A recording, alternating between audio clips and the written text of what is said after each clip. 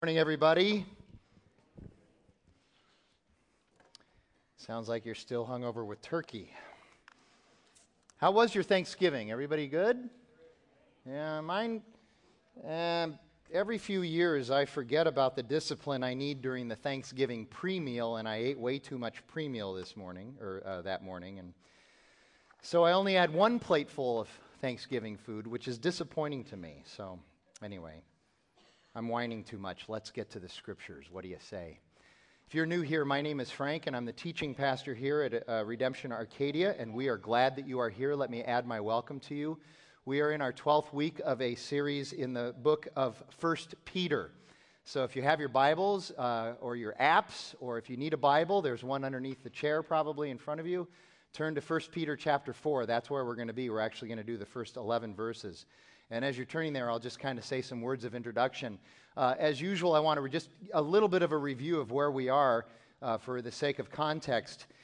This letter that Peter writes is tremendously gospel-centered. It's not that the Bible isn't gospel-centered, but this particular letter, really leans into it because, as Sean mentioned, right out of the gate, he says, "Thanks be to the God and Father of our Lord Jesus Christ, who in his great mercy, because of his great mercy, he caused us to be born again into a living hope." And so it is gospel-centered in that we have been rebirthed. We've been recreated in Christ, that Christ's life, death, and resurrection now resides in us. And ultimately, our hope is in him. The living hope that we are born into is the life, death, and resurrection of Jesus Christ. The Holy Spirit resides in us. And as a result, we can live and conduct ourselves in the ways that Peter has been talking about throughout this entire letter. And over the last few weeks, we've been talking about the one aspect of the human condition that is true for everybody, yet everybody wishes it were not true for anybody, especially themselves, and that would be the aspect of suffering. Suffering. But Peter's encouragement about suffering at every turn is that our suffering is something that we can endure and even redeem because of what Jesus has already done in our lives.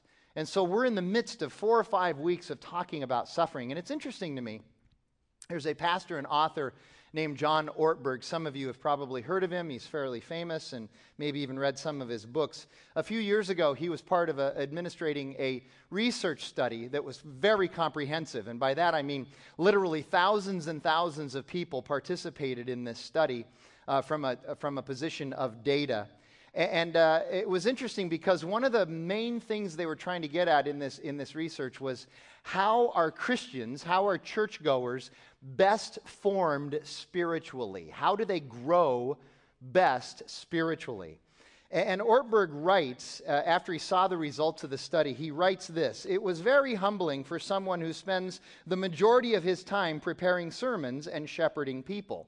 And I perked up at that because that's what I spend the majority of my time doing as well. Why was this humbling to somebody who spends the majority of their time preparing sermons and biblical teaching and shepherding people? Well, the reason is that the number one response by far to how people grow spiritually, how they are formed spiritually, was not sermons, was not pastoral teaching, was not pastoral counseling. It wasn't even small groups or life groups or what we call redemption communities. The number one response, the key to spiritual growth by far, was suffering.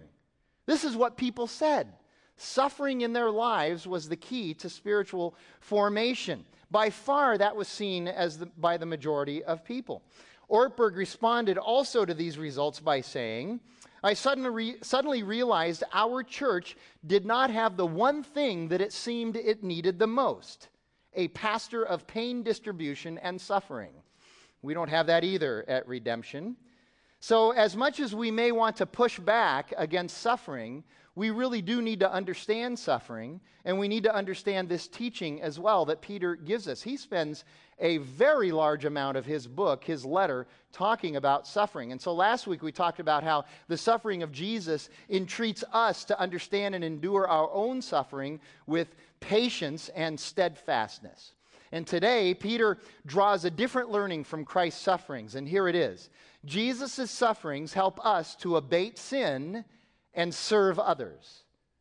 The suffering that Jesus had, and therefore the suffering we experience as well, helps us to abate sin and to serve others. And so we have 11 verses to go through today, not just the 5 that Chad read. We're going to go back and pick up the first 6 verses of chapter 4 as well. That's the paragraph before Chad read. So let's start there, verses 1 through 6. I'll read those so that we have the context. Peter writes, "Since therefore Christ suffered in the flesh, arm yourselves with the same way of thinking. For whoever has suffered in the flesh has ceased from sin, so as to live for the rest of the time in the flesh, no longer for human passions, but for the will of God. For the time that is past suffices for doing what the Gentiles or the unbelievers want to do, living in sensuality, passions, drunkenness, orgies, drinking parties, and lawless idolatry. With respect to this, they are surprised when you do not join them in the same flood of debauchery," and the implication, join them in the same flood of debauchery that you used to participate with them in. So they're surprised that they do not join you, and they malign you. But they will give an account to him who is ready to judge the living and the dead. For this is why the gospel was preached even to those who are dead, and though judged in the flesh the way people are, they might live in the spirit the way God does. Now, the first thing right out of the gate that struck me about this paragraph here is that Peter says, arm yourselves. And isn't it just like the gospel to arm ourselves? By the way, that Greek term for arm, it really is a military term. So Peter's talking about weapons. But isn't it just like the gospel to tell us to arm ourselves not with guns and bullets and bombs, but to arm ourselves with a particular way of thinking? And so the question has to be, well, what does that thinking mean? What are we supposed to think? How do we arm ourselves with thinking? Well, 2 things. First of all, we have to think about the gospel. We have to keep the gospel, the good news of Jesus Christ, at the forefront of our minds. We have to remember that Jesus, as the Son of God, he came down from heaven. He lived this perfect, sinless life, and then died for us on the cross as an atonement, as a penalty, as the payment for our sins. And then he rose from the grave, defeating Satan, sin, and death, and as Peter says, was then seated at the right hand of God in heaven, where he is reigning, and all authorities are subject to him. And we need to ground ourselves in that way of thinking, because as God, in his infinite wisdom and his mercy, has come to us and caused us to be born again, that's what we were born into. We were born into Jesus' very life, death, and resurrection. And so we have the power to live out the gospel in our lives. And the power is the result of being in Christ. That little Greek idiom that Paul likes to use so much. He used it 176 times. As a result, we have the power to embrace everything that Peter tells us that we should be trying to do, including living a holy life that he talks about in chapter 1. So that's the first thing that we are to be thinking about. And second, we're to be armed with the knowledge that just as Christ suffered in the flesh, in the body, there is suffering that we can also participate in that leads us to abate sin in our lives, to lessen the impact of sin for us. Not the impact of the consequences of sin. Understand, everybody's looking for a way to reduce or eliminate the impact of the consequences of our sin, but he's talking here about the very desire for us to go out and sin, the passions of the flesh that we formerly indulged ourselves in, as Peter writes. So what does this mean that this suffering helps us to do this? Well, first of all, Peter is not saying that Jesus endured suffering so that Jesus would not sin, and therefore our suffering causes us not to sin. The reason this isn't what he's saying is because it makes no sense, because Jesus was not a sinner. His nature was not that of a sinner. He never sinned. We know that from 2 Corinthians 5:21, from Hebrews 4:15, and from Isaiah 53. Jesus did not need a sin abatement program.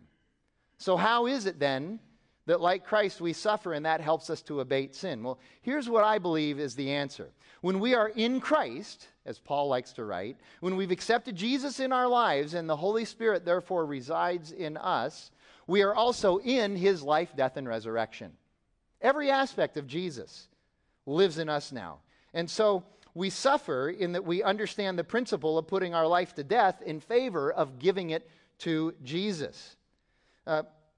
Paul says it this way in Romans chapter 6. I think this is a great cross for what we're looking at here. You don't have to turn there. Just let me read it to you. This is Romans chapter 6, verses 1 through 6, and then verses 11 through 14. Here's what Paul says. He says, "What shall we say then? Are we to continue in sin that grace may abound?" Now, the reason he's asking this question, Paul is asking this question, is he's laying out the case for grace in our lives.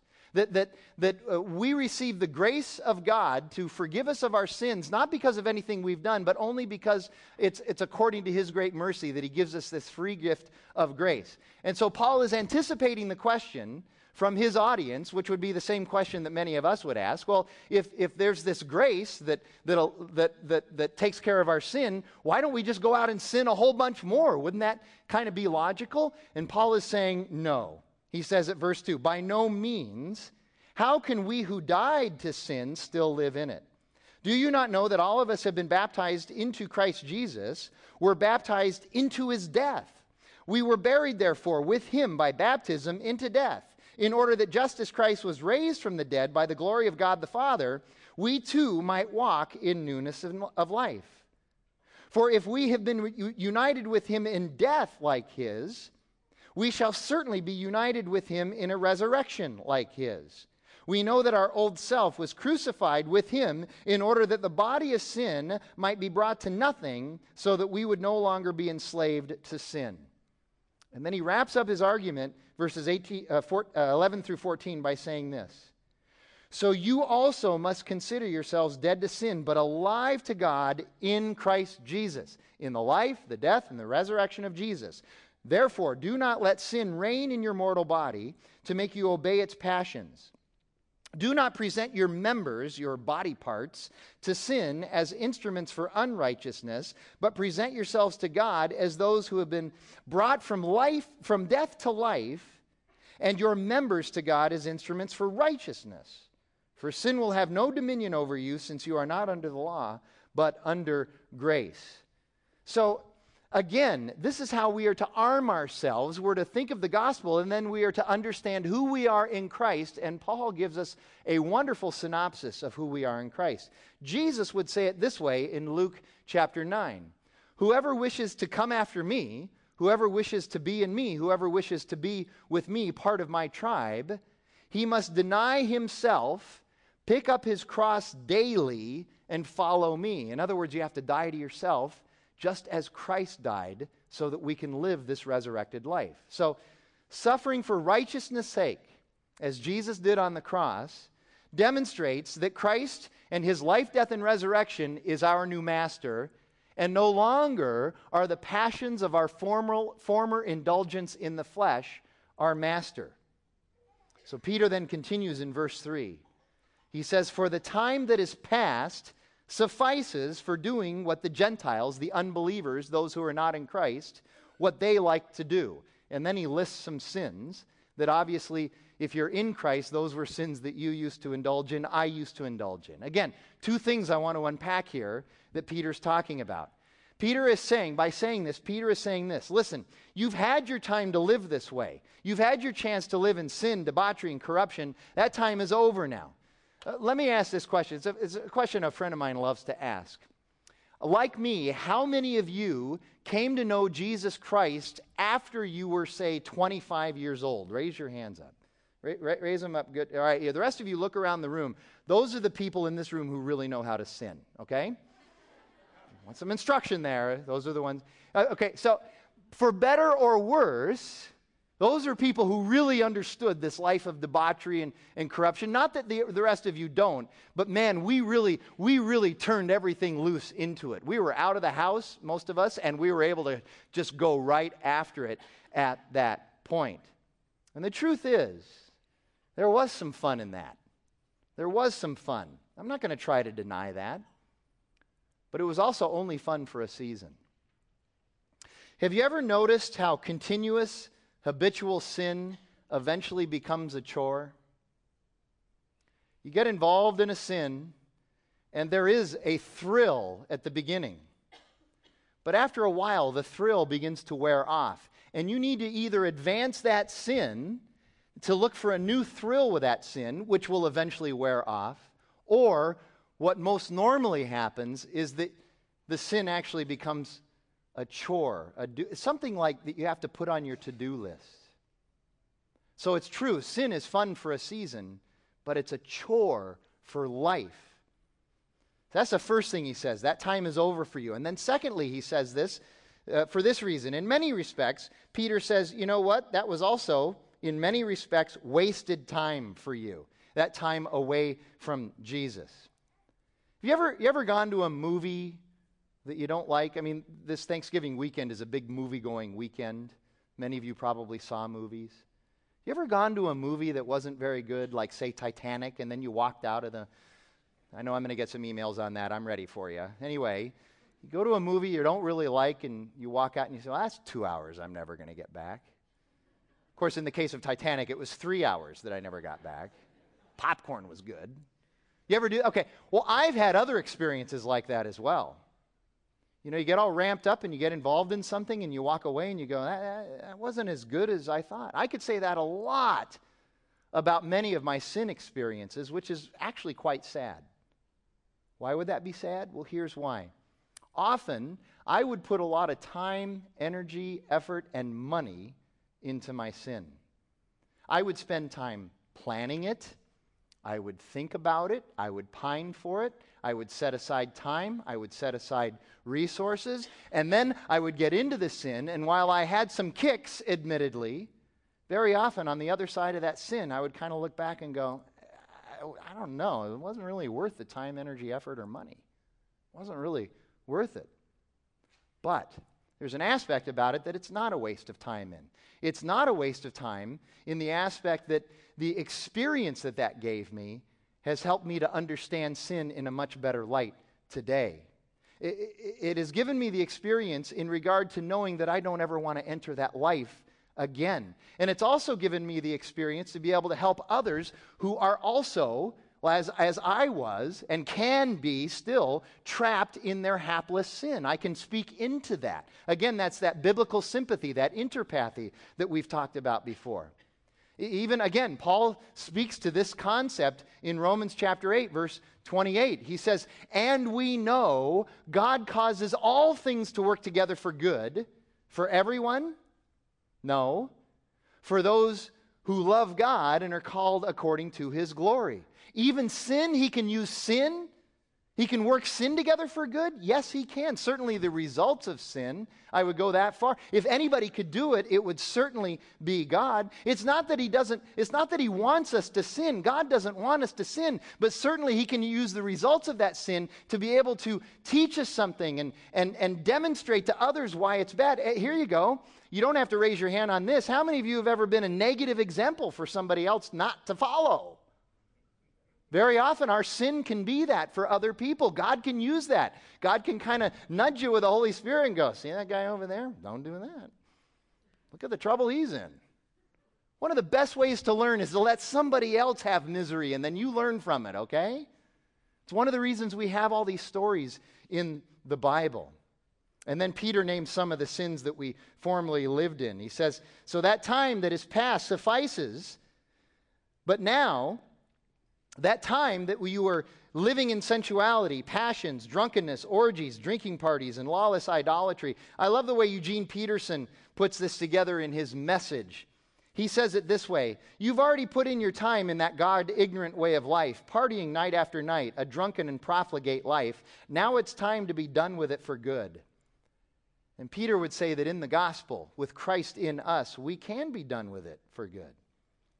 Peter follows up this list of problematic behaviors with a couple of verses that I think we need to spend some time on. He says in verses 4 and 5, with respect to this, they, the Gentiles, those not in Christ, the people that you and I used to hang out with before we were in Christ, with respect to this, they are surprised when you do not join them in the same flood of debauchery, and they malign you.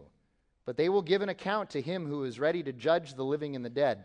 Now that Greek verb translated join them literally is running with them. And the idea in that Greek verb is that you're chasing. There's this frenetic energy with which you're chasing this corrupt and way of life and all of this debauchery. The language here illustrates the frantic and feverish pace with which people pursue deliverance from the suffering of their life condition, often through sin and a poorly executed pursuit of truth, and their displeasure with just how unfulfilling that kind of life is. Jesus said it this way in the Sermon on the Mount, Matthew chapter 6. He says, "Do not worry, saying, 'What shall we eat? What shall we drink? Or what shall we wear?' For the pagans run after all these things. And your heavenly Father knows that you need them. But seek first His kingdom and His righteousness, and all these things will be given to you as well." And we need to remember that just as the Old Testament is often in the background in this letter of Peter, so is the Sermon on the Mount, because he was there. So think about this. Everyone is frenetically searching for truth. I found that this is true. Everyone is frenetically searching for truth. Yet, I've also found that they are pretty sure that when they find truth, it's going to complement their cultural biases, confirm the way that they think, and bring comfort, ease, and peace to their life. In other words, if truth challenges them or causes them to rethink their worldview, well, then it must not be truth. I know this is true in my own life because I spent 27 years doing this. If something caused discomfort for me, I just assumed it wasn't true. Well, that can't possibly be true for me. I don't like it. Yet I cannot tell you how many times I've heard a person who is obviously engaged in either destructive and or offensive behavior say something like this: "Well, I'm at peace with this behavior, so I know it's okay. I'm a logical person, and the way I understand the world to work is that your truth works for you, but my truth is going to work for me." This is one of the reasons that biblical truth is a challenge to people. And that makes perfect sense to me. Because like I said, I lived that way for 27 years. The Bible did not line up with all the worldly wisdom that I had acquired in my 27 years that told me that life was supposed to be pleasurable and convenient, and that I was kind of really God. And when my friends would find Christ, I would be surprised that they no longer wanted to join me in my flood of debauchery and my concept of truth and pleasure. And so what I would do, I would malign them. That's what Peter says. They malign you. Slander and gossip, because you don't participate any longer. And silent non-participation in sin is often interpreted by those who are sinning as condemnation from you. That's why they malign you. Tim Mon, who's the teaching pastor at Gilbert, said it this way during the collective a couple weeks ago. He said, "No one takes offense when you are the hands and feet of Jesus, when you're serving people, when you're sacrificing your money and time, and when you're rolling up your sleeves and getting dirty for the sake of others. But the minute you take a stand against a sinful way of life, often simply by not participating any longer, you will get attacked." And what we need to understand is that it feels like they don't like us when they attack us. But that's not true. They still like us. They still like you. What they don't like is they don't like Christ in you. That life of Christ that's been appropriated in your life. It seems to be you, Frank, but I don't like what's happened to you. And what's happened is Christ in you. Now, I find it's interesting that this whole discussion comes in the immediate wake of what Peter says in chapter 3, verse 15, where he says, "Always be prepared to present your case for why you have hope in Jesus, but with gentleness and respect." In other words, what Peter is implying here is that when they malign you, it is not a time for you to run away, but rather it is an opportunity for you to share with them the hope that you have in Christ. How are you going to deal with that? Have you thought about that? The holidays are upon us, and many times we're thrown into family situations with families who are antagonistic towards your faith. And they're going to malign you. Don't run. See it as an opportunity. So now we move into a discussion that I think has a lot of application. Not that those 6 verses don't, but these next 5 verses that Chad read for us have a tremendous amount of application. And the reason is because, once again, Peter circles back for the 4th time in this letter. He circles back to how you and I are supposed to treat each other and behave towards each other in the church. And he starts in verse 7 by saying this: "The end of all things is at hand. Therefore, be self-controlled and sober-minded for the sake of your prayers." Now, please, please, please understand that when Jesus says the end of all things is at hand, it does not mean that Jesus is coming tomorrow. Peter is not giving us a reason to become obsessed with end times so that we embrace all those prediction competitions that seem to go on every year ad nauseum. So then what does he mean by saying that the end of all things is at hand? It simply means that everything is ready. The conditions are right. The preparation is done. In other words, Jesus has come from heaven. He's lived on this earth. He's died on the cross. He's been raised to new life. He's been resurrected. He sat down at the right hand of God, as Peter told us last week. He is in heaven, ruling with all the authorities and powers subject to him. Therefore, everything is ready. The conditions are right. The table has been set. It means it could happen today. Maybe it'll happen before the Cardinals kick off, because I have been told that in heaven the Cardinals will never lose. But more than likely it's going to happen not a few years from now, but probably hundreds or thousands or even more years from now. And one of the things I want you to remember that I keep telling myself is that every generation since the resurrection, every single generation since the resurrection has claimed, we're the time. Jesus is coming back now. We know it. He hasn't come yet, but this is the time. The conditions are, this is when he's coming. And it hasn't happened yet. And I know some of you are sitting there going, yes, but I know this is the time. Hostess has gone out of business. Jesus is coming. I know he is. No more Twinkies. Here you go. The Bible says Jesus is going to come soon. But it's in God's timing. So here's the question I have. How many centuries in one God soon? I hope he does come tomorrow. That would be a great relief to many people. I don't think he will. I think we've got a ways to go. And Peter's point is not necessarily to discuss end times, but rather his instruction in light of it. And his instruction in light of it is to be self-controlled and sober-minded. And this imperative here directly relates to the sins listed in verse 3. Those who have minds that are controlled and sober are minds that have been renewed by the Holy Spirit and are not going to tend towards this kind of behavior. Tom has a great saying, my friend Tom Schrader has a great saying that applies here. What you know should trump what you feel. What you know should trump what you feel. We feel that we want to engage in these sins, but what we know, being sober-minded, having a clear view and understanding of things, what we know should trump that feeling.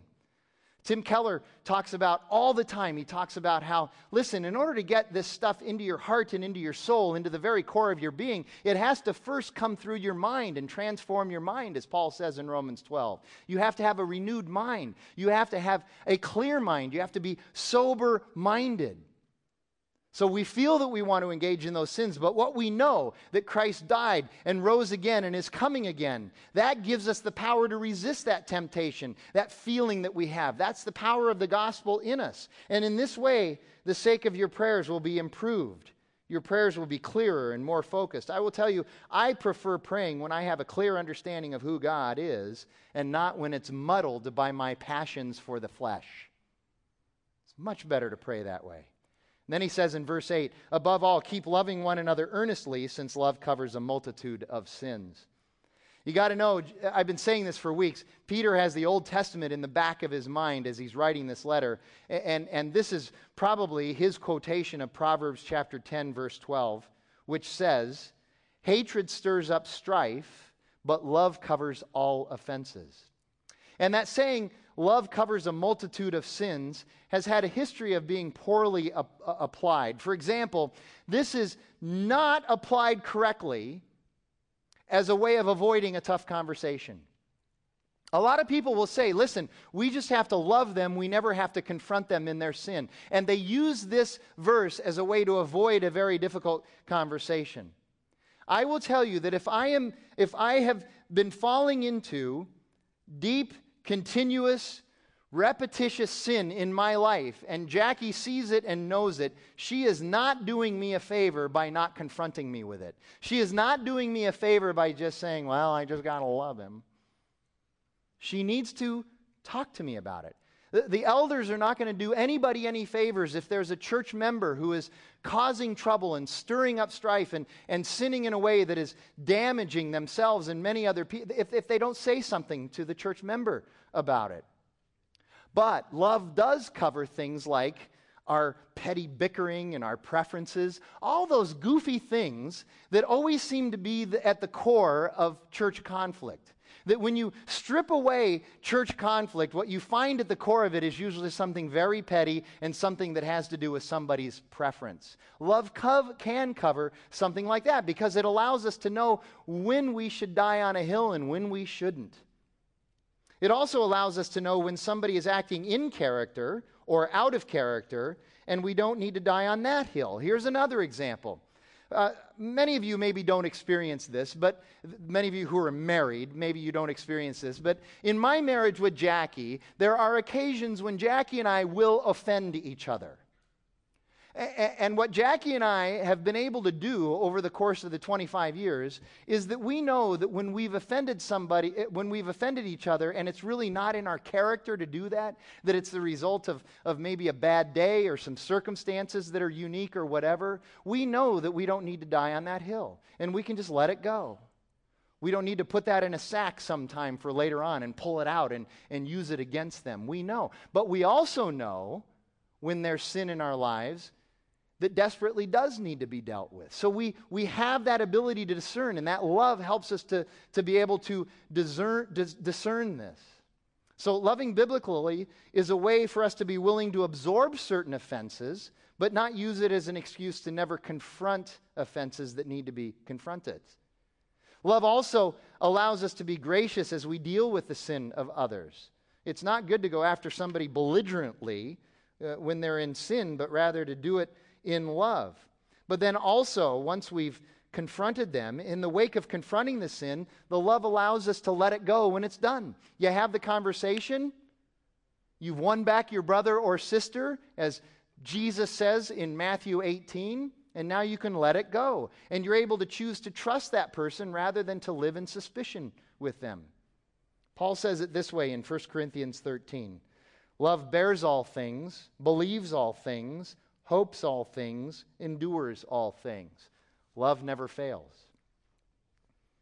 And now that love in verse 8 leads us into some very specific application in verses 9 through 11. Let me reread those for us so we know exactly what we're talking about. Peter writes, "Show hospitality to one another without grumbling. As each has received a gift, use it to serve one another as good stewards of God's varied grace. Whoever speaks as one who speaks oracles of God, whoever serves as one who serves by the strength that God supplies, in order that in everything, God may be glorified through Jesus Christ. To him belong glory and dominion forever and ever. Amen." So Peter says there, right at the beginning of verse 9, that this love will lead us specifically to hospitality. And you need to know that the word for hospitality there does not mean social gatherings or Christian fellowship. Not that those are bad things. We encourage social gatherings and Christian fellowship. We like parties. But rather, this is a word that actually talks about giving somebody a place to stay when they need it, a place to live when they need it. For a number of years, Jackie and I had college students living with us. We would become aware, because we were involved in a college ministry at North Phoenix Baptist Church, we would become aware of college students who didn't have a place to live or didn't have any money and desperately needed somebody to be able to take them in. And so on a number of occasions, we had college students live with us for more than a year at a time. And I won't mention names for sake of privacy, but we have a number of families right here at Redemption Arcadia who are doing the exact same thing. They are opening up their homes and allowing people to live with them. We also have a number of families at Redemption Arcadia who have adopted children and who are foster parents as well. This is the kind of hospitality that Peter is talking about here. And we do it now for the very same reasons that they did it in Peter's time, for the sake of security and safety. You give somebody a place to live, it gives them a feeling of security and a place and safety. It also helps them with economic sustainability. Gives them a chance to get back on their feet economically. And it gives us an opportunity to shepherd and nurture and love these people. Very same reasons that Peter suggests that we do it.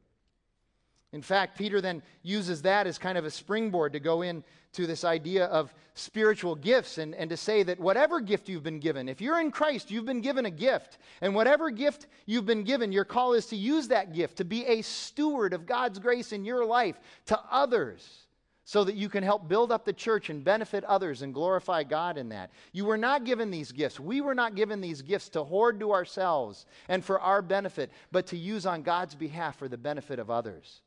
Are you using your gifts? And in verse 11, Peter talks specifically about two large categories of spiritual gifts: speaking gifts and serving gifts. And of the speaking gifts, we need to remember that the speaking gifts involve more than just preaching and teaching.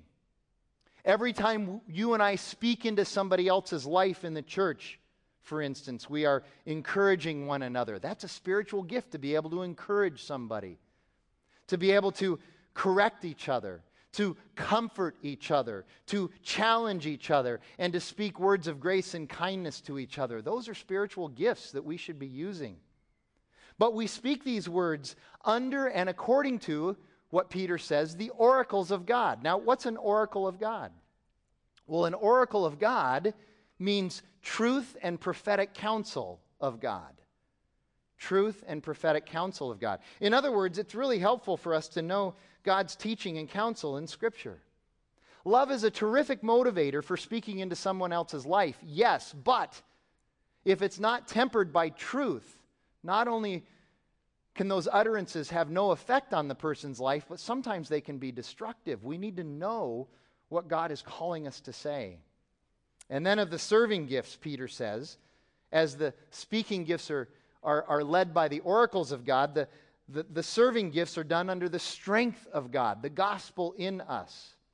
Serving gifts include such tasks as administration and giving and hospitality and tending to the poor and to the sick. And the challenge, frankly, with the serving gifts is that they are usually accomplished in relative obscurity. Yet without these gifts, we don't have a church. You can't build a church just on the speaking gifts. You have to have the serving gifts as well. There isn't a week that goes by that you aren't fully aware that I am up here teaching and preaching and yakking away. The challenge is that weeks do go by when you have no understanding. I have no understanding of the number of people in this community right here at Redemption Arcadia who are serving others every week in ways that are changing those people's lives. We need to be thankful for that, and we need to pray for those people even if we don't know who they are, because without them we don't have a church. Now, in the midst of Peter talking again about how we in the church are supposed to treat each other, Peter is so overwhelmed by the grace and the glory of God that he breaks into a little song prayer that is known as a doxology. Have you ever had in your life, you ever had that overwhelming feeling of joy in your life because of the grace and goodness in your life that you just want to break into song? Have you ever had that? Jackie has spent 25 years trying to redirect that energy that I have into something else because of my distinct singing inability. But I have that feeling quite often just because of the grace and the goodness of God. And Peter has it here. He's overwhelmed with the grace and the goodness of God and the work that God has done not only in his own life, but also in the lives of the churches that he is writing. And the reason that he breaks into what's called a doxology is because he uses the word glory twice during that little lyric at the end of verse 11. And the Greek word for glory is doxa. That's why we call it a doxology. Whenever we do break out into uncontrollable praise for God and his goodness and his grace to us, it is because of the glory that he has in our lives. His glory has been poured into our lives. And so Peter, in the middle of this letter, during the part where he's talking about the church, where he's talking about you and I, he breaks into doxology. I aggravated Jackie this morning in the first service, and I'm going to do it again right now. Let's sing the doxology. Let's just break into it. Praise God from whom all blessings flow. Praise Him, all creatures here below. Praise Him above, ye heavenly hosts. Praise Father, Son, and Holy Ghost. Amen. And the reason for the amen at the end of that, even in Peter's as well, is because the word amen means it is true. And because it's true, we can embrace it, and we know the power that it has in our lives. Now, these 11 verses, these 2 paragraphs, are actually about our identity in Christ, because it is about the life, death, and resurrection that indwells us. We, who as a result of His saving work in our lives, now have the gospel power to live in this hope and to live these lives that Peter calls us to. And that leads to the big idea of this passage, and here it is. Because of who we are in Christ and the sufferings we share with Him, we have the power to break from sin and live under His lordship as stewards of God's grace. I want to end with 2 exhortations in light of this passage. Here's the first. As Peter says in verse 7, we really need to have a clean and sober mind. And there's a lot of ideas, great ideas and suggestions on how to go about doing this. You know, we need to pray. And we need to read God's Word. We need to be in Scripture. We need to go to Bible studies. And we need to be around other Christians. We need to be in the community of Christ so that we can be around others who can sharpen us and help us. And those are all good things, and those are all things that we should be doing and that I advocate. But there are 2 other suggestions that I think are just as valuable that don't get as much press. Here's the first one. In his second letter to the church at Corinth, in the midst of defending his service to the church and at the same time talking about spiritual warfare, Paul writes that every thought he has, he takes it captive to Jesus Christ. Every thought. He holds up every thought he has to who Jesus is and what He teaches. He compares that thought to Jesus. Literally, he submits everything that's on his mind to the life, work, and teaching of Jesus. That's a pretty compelling way to have a clear mind and a sober mind, I think. And then second, and I think this goes right along with taking every thought captive to Jesus, in addition to that, we need to be willing to constantly and consistently do the challenging work in our life of self-examination. Because genuine, honest self-examination requires us to think and to pray, which will clear and sober up our mind very quickly. In this regard, think about what David writes in Psalm 139. He writes, "O Lord, you have searched me and known me. You know when I sit down and when I rise up. You discern my thoughts from afar. You search out my path and my lying down, and you are acquainted with all of my ways. Even before a word is on my tongue, behold, Lord, you know it. Search me, O God, and know my heart. Try me and know my thoughts, and see if there is any grievous way in me, and lead me away from it." Now, this is really important to understand about what David is writing here. In this psalm, David is not giving God permission to search him and evaluate him and examine him. God doesn't need permission to search us and examine us. He's God. Rather, what David is doing is he is willingly and enthusiastically submitting himself to that process. Literally, he is going to God and he's saying, I allow you to shred me from the inside out. I allow you to bring your truth to bear on my life. And it's not so that David ends up living a shredded life. That's not the point of being shredded by God's truth. Rather, it's so that then God, after He has broken you down, your inner life, my inner life, He can reconstitute us according to His grace, His love, His mercy, His oracles, His teaching, and His truth. And that will clear and sober our minds in the process. So many of us need to embrace the idea that in order to be reconstructed well, first, sometimes we have to be deconstructed. And I know that can be painful, but David goes to him in Psalm 139 and says, "Do this to me, God, because I don't want any grievous way in me. I want to be led away from that, and I want to live according to your purposes and your truth." So take our thoughts to Jesus and willingly engage in self-examination. That will help to clear and sober our minds. And second, armed, as Peter says, with that clear and sober mind, now we can be stewards of the grace of God. We can live this life of grace and service, this life of humility and submission that God calls us to and equips us by the power of Christ in us. God has gifted us. We need to use these gifts for the building up of the church and for the benefit of others, and for us to go into our community and let them just see who God really is, not what they think of the church or what their perception of God is, but who God really is. And if we're not going to do it, who is? If the church isn't going to be about doing this, who will? And I know some of you are thinking, well, there's this organization, and then there's the government, and there's all of this. I'm talking about not under compulsion. I'm talking about out of the love and the power of the gospel of Jesus Christ in us. That's why we do it. And remember, we're not called to do this for our glory, but we're called to do it for the glory of God. Amen? Amen. It is true. Let me pray, and Sean will come up and lead us. God, thank you for shredding us again this morning. This letter of 1 Peter could be called the shredding letter because it just deconstructs us, but only to build us back up by your grace, your love, your mercy, all that you are in us because of Christ in us. God, we thank you for that. We ask that you would give us the courage to live this life that Peter calls us to, this life that is conducted with honor to those who are outside of the church and a life of love with those who are inside the church. God, we ask for that power in Christ's name. Amen. Amen. Well, we are going to